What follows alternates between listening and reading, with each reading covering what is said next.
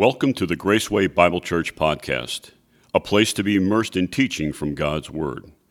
We hope you will be blessed by our sermon series, Difference Makers, Women Chosen by God.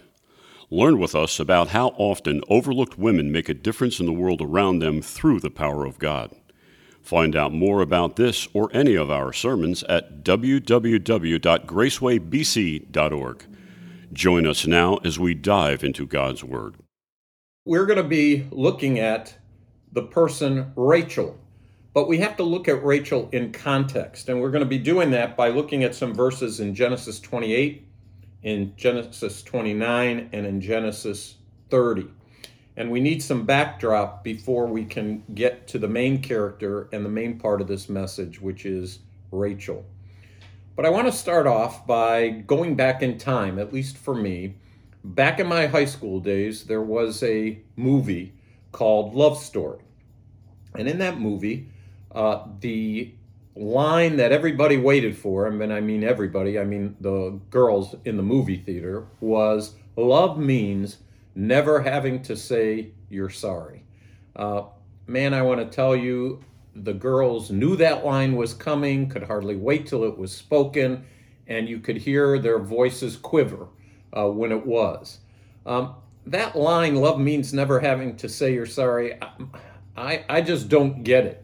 You have to say you're sorry when you're in love with your spouse, and certainly when you're in love with God. There are all kinds of times that we mess up, and certainly in the New Testament, we're reminded if we confess our sins, He is faithful and just to forgive us our sins. We love God, He loves us. So certainly we have to do that. But this line, love means never having to say you're sorry, I'm telling you, in Genesis 29 and 30, there needed to be a whole lot of sorry. But there wasn't. There's another word called tsuris. Tsuris is a Yiddish word that means problems, trouble. This story of Rachel has an incredible amount of tsuris. The Bible is so transparent, which makes it such a great book. Yes, it's inspired by God. It's His word to us, but it's an honest book. And here we see a dysfunctional family. It didn't start off that way, but in the midst of Genesis 29 and 30 is a great deal of dysfunction, and we see how it's played out. And so I want to give the background before we get into the main part, which is, as I said, Rachel. So going to Genesis 28, if you'll turn there, starting in verse 10. Now Jacob went out from Beersheba and went toward Haran. And he came to a certain place and stayed there all night because the sun had set. And he took one of the stones of that place and put it at his head. And he lay down in that place to sleep. Then he dreamed, and behold, a ladder was set up on the earth, and its top reached to heaven, and there the angels of God were ascending and descending on it. And behold, the Lord stood above it, and said, I am the Lord God of Abraham your father, and the God of Isaac. The land on which you lie I will give to you and your descendants. Also your descendants shall be as the dust of the earth. You shall spread abroad to the west, and to the east, to the north, and to the south, and in you and in your seed all the families of the earth shall be blessed. Behold, I am with you and will keep you wherever you go, and will bring you back to this land, for I will not leave you until I have done what I have spoken to you. Let me underline this promise. This was a big deal for Jacob. So I will not leave you until I have done what I have spoken to you. This was a promise given to Jacob, an assurance that God was going to accomplish His purpose. The original promise given to his grandfather Abraham, which promised a land, a seed, and a blessing, passed down to his father Isaac, and now guaranteed here in Genesis 28 to Jacob.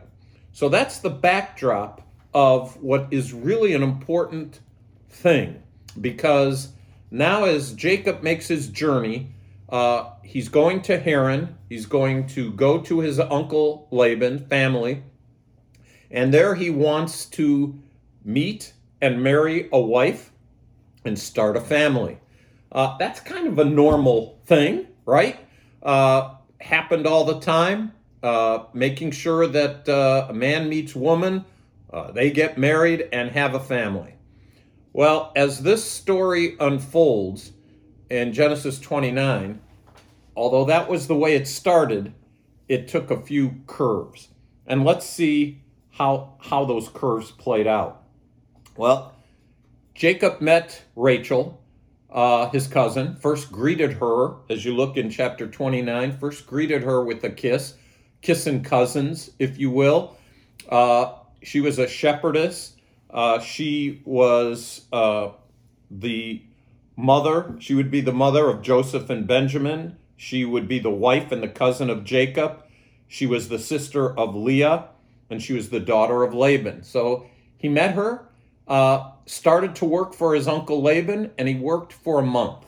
And then we're told that he just fell in love with her, and he wanted to marry her. So he asks Laban for her hand and actually works 7 years to get it. One of the most romantic things, I think, is not love means never having to say you're sorry, but it actually is where he says that it was but a few, the 7 years seemed but a few days. That's an amazing line to have, just a few days for 7 years. Well, that night at the wedding, Laban brings not Rachel to him, but Leah to him. He doesn't know that.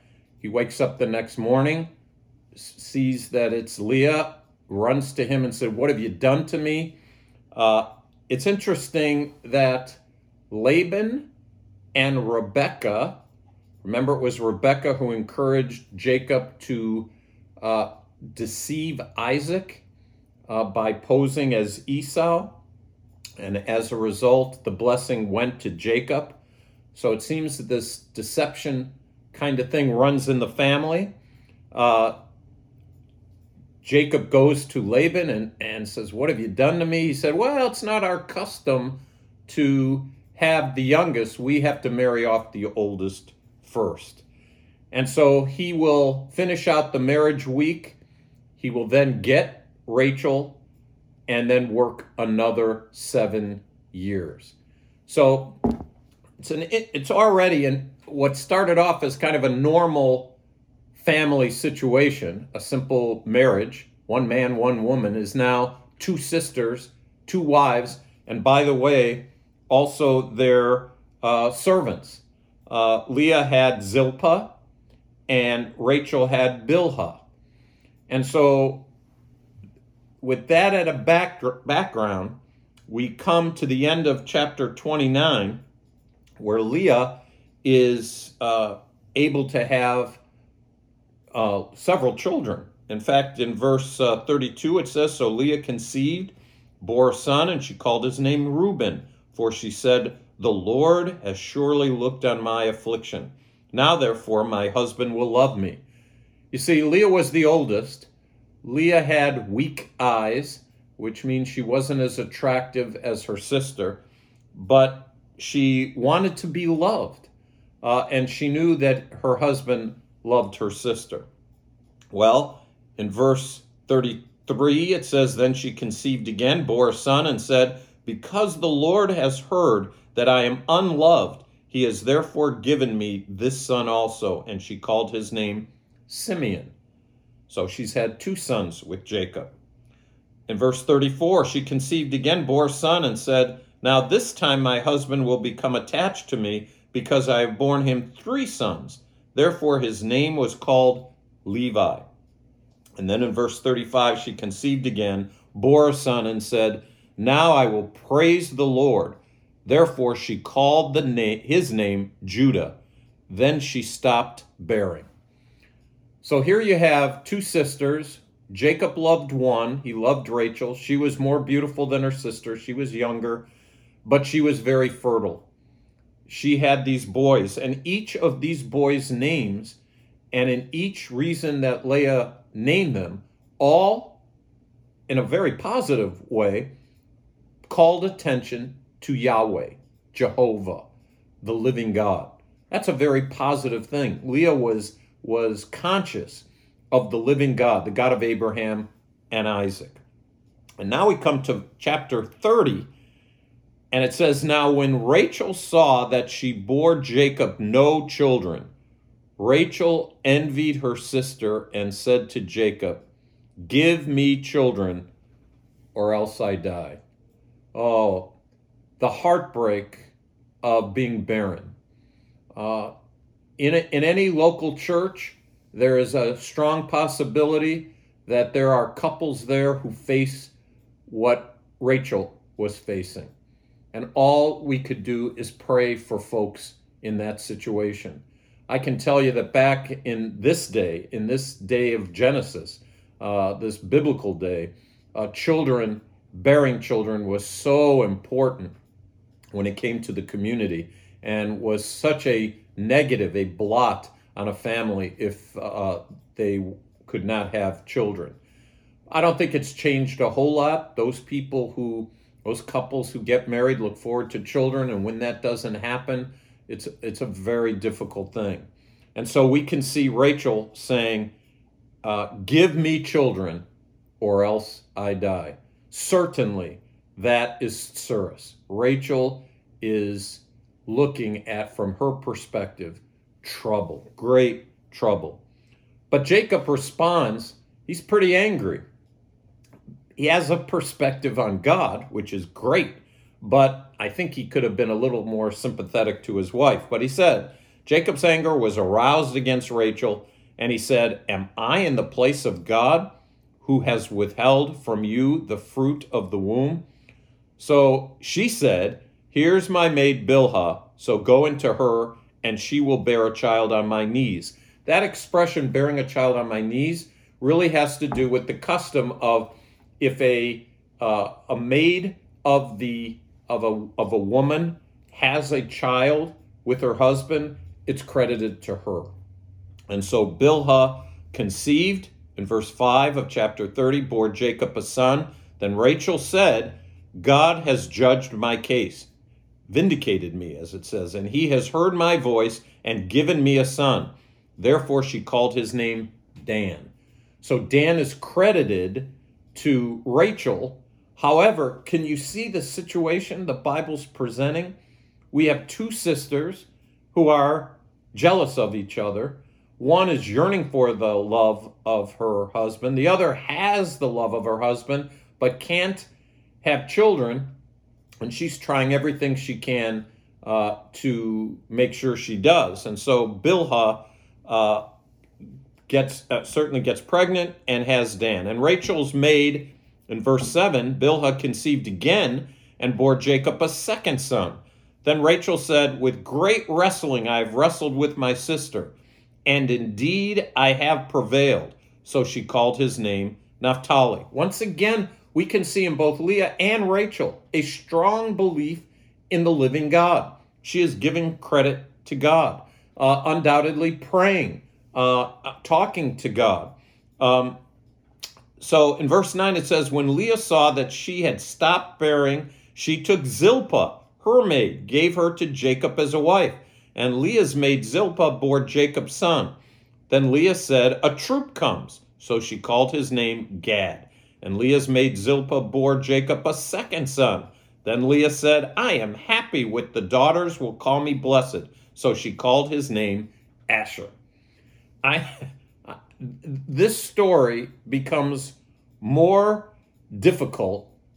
It becomes so dysfunctional, where you have the two sisters, the two maids, and these kids that come on both sides. It's a polygamous situation. It is high stress in the family. Jacob just seems to be following whatever the women tell him to do. I can tell you, I've been married in December 44 years. If mama ain't happy, ain't nobody happy. In Jacob's case, it seems, at least from these few chapters, that Jacob was saying yes to everybody, trying to satisfy everybody, and it just created a lot of difficulty. Now, in verse 19, little Reuben, he was a few years old. Reuben went in the days of the wheat harvest and found mandrakes in the field and brought them to his mother Leah. Then Rachel said to Leah, "Please give me some of your mandrakes." Well, what is a mandrake? A mandrake is a flower that in those days was attributed to fertility. The fragrance of this mandrake was supposed to give off a scent that helped arouse the couple and therefore could hopefully produce children. So here is little Reuben, and he goes into the wheat harvest, finds some mandrakes, and brings them to his mother Leah. Then Rachel goes to Leah and says, "Please give me some of your son's mandrakes." So now they're going to cut a deal here. But she said, that is, Leah said, "It is a small matter that you have taken away my husband." Notice the jealousy, the great pathos of Leah, who wants to be loved by her husband. Her sister is the one that has cornered that market. And she's saying, "It is a small matter that you've taken away my husband. Would you take away my son's mandrakes also?" And Rachel said, "Therefore, he will lie with you tonight for your son's mandrakes." In essence, I'm sorry to say, in this situation, Rachel is prostituting Jacob. She is asking for the mandrakes from Leah in order then for Leah to spend the night with her husband. And that's exactly what happens. Verse 17, God listened to Leah. She conceived and bore Jacob a fifth son. Leah said, "God has given me my wages because I have given my maid to my husband." And she called his name Issachar. And then Leah conceived again in verse 19 and bore Jacob a sixth son. And Leah said, "God has endowed me with a good endowment. Now my husband will dwell with me because I have borne him 6 sons." So she called his name Zebulun. Afterward, verse 21, she bore a daughter and called her name Dinah. Then God remembered Rachel, and God listened to her and opened her womb. Now I read verse 22, but let me back up just a little bit. We can see that in the promise that God has given to Jacob, remember the promise, a land, a seed, and a blessing given to Abraham. It's passed down to Isaac. Jacob at Bethel receives the same promise. He's off to Haran to find a wife, falls in love with Rachel. His uncle deceives him. He's with Leah. He's got 2 handmaids between his 2 wives, and he's got Leah giving him 6 sons. And one of those sons, I think we should acknowledge this, one of those sons will lead to the promised seed prophesied in Genesis chapter 3:15. Remember, the seed of the woman. I don't know how many of us think about it. Rachel was the one Jacob loved. He loved her. And she will later have Joseph and Benjamin. But it is Leah, the one who was unloved by Jacob, who would bear Judah, the 4th son. Judah, who would be the son of Jacob, the son of Israel. And Judah would be the tribe in which the king of Israel would come, King David. And ultimately, David's greater king, the Lord Jesus Christ. So we have the sad story, difficult story of family intrigue and difficulty. And Leah's doing everything she can to try to win the love of her husband. And on the other hand, we have Rachel, who has not had any children. She's barren. And as we already read verse 22, let me read it again. Then God remembered Rachel. Isn't that a great line? God remembered Rachel. I think Rachel felt that God hadn't remembered her. She was in anguish. Go back to the first verse in chapter 30. If she doesn't have children, she'll die. It was emotional for her. She had waited 7 years for her husband. She was patient. Then her father, probably in cahoots with Leah, deceived Jacob, and then she would be his second wife. She's living with him. He loves her, but there are no children. She wants children and has waited patiently for them. And so the text says, God remembered Rachel. It also says God listened to her. Undoubtedly, Rachel was a woman of prayer. Isn't that great to know? With all the difficulties, with all the dysfunction in the family, Rachel and Leah, I might say, are praying women. And so God remembered Rachel, God listened to Rachel. And as a result, in this case, God opened her womb. What a blessing. That was the strong desire of her heart. She, of course, loved Jacob. Jacob loved her, no children. Watching her sister have all these children, and now her womb is going to be open. It's an answer to prayer. Her patience has paid off. In verse 23, and she conceived and bore a son and said, God has taken away my reproach. As I said, in biblical days, not having children was just a terrible spot on the family. And now that reproach was taken away. So she called his name Joseph and said, the Lord shall add to me another son. You know, as we think of this story, the story of Rachel, with the backdrop of the promises of God, so important. How does this relate to you and me? First of all, I don't know what situation you're in. Maybe you're in a dysfunctional family. I know from time to time growing up, our family seemed dysfunctional. My parents were married 60 plus years, 3 children. I was the middle child. Arguing was a part of life. Yelling and screaming, that certainly is a part, especially from a Jewish point of view. We're loud talkers. But we had a very stable life. Today, there's very few families that consist of one mother, one father, children married to each other, nobody else involved, no extra families. It becomes a dysfunctional situation. But just as this situation is dysfunctional, God works his plan. Isn't that good to know? That no matter what your situation is, God is going to work his plan. We started by reading Genesis chapter 28, and the promise back in Genesis 28 was that I will not leave you until I have done what I have spoken to you. God was going to accomplish his purpose and accomplish it even in the midst of trickery by Uncle Laban, even in the midst of 2 sisters warring at each other. God was going to accomplish his purpose in the most unlikely fashion.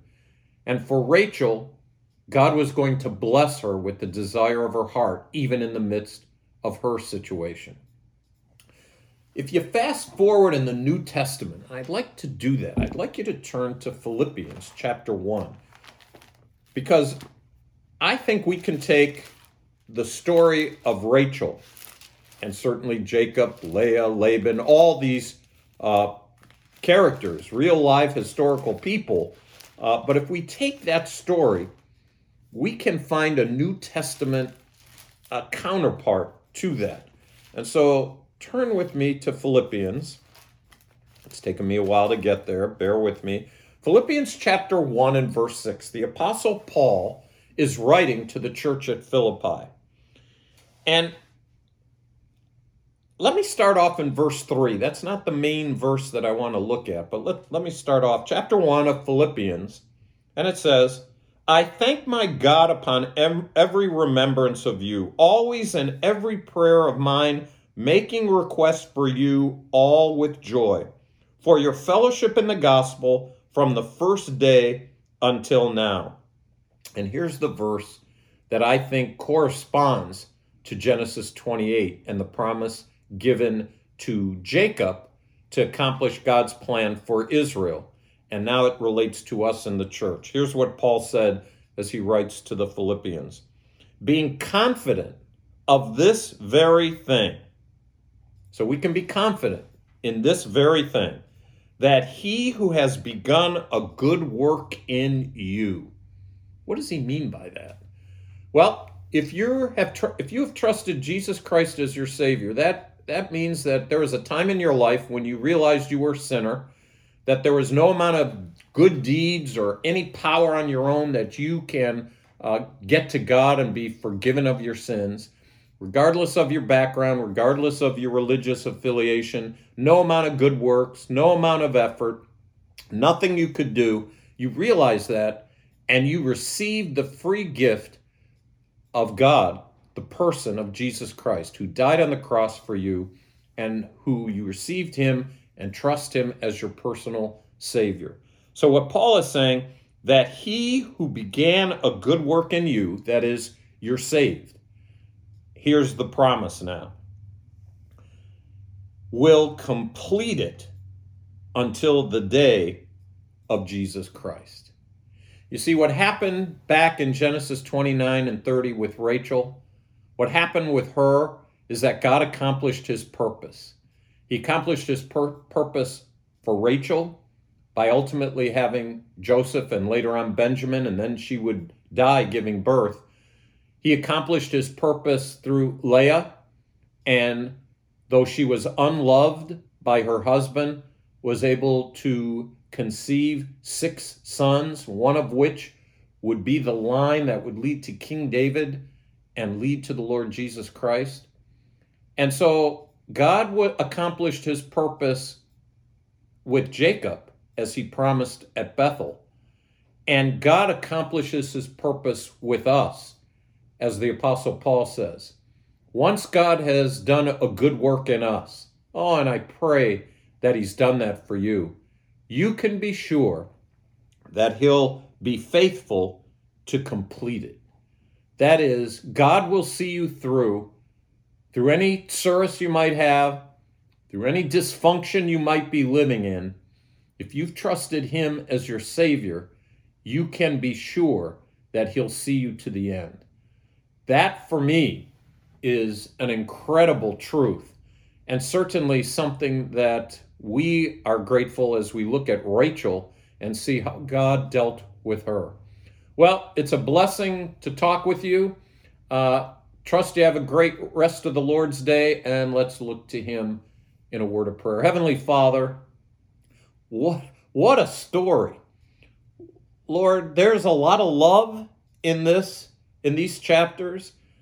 There's a lot of dysfunction in these chapters. There's a lot of tsuris in these chapters, but there's a lot of faith in these chapters. The sisters displayed faith as they named their children, gave glory to God. Jacob had confidence because of Bethel, and he too knew that you would see the promises through. And Lord, as we look at that, we can be confident that he who began a good work in us will be faithful to complete it. Oh Lord, that gives me great confidence, and I trust and pray that each one who's watching or listening to this message would also have that confidence in Jesus Christ for all that he's done. We're reminded in John that Jesus said, "No one can snatch them out of my Father's hand." That's a great promise to remember because it's coming from a great God. And we want to thank you in Jesus' name. Amen.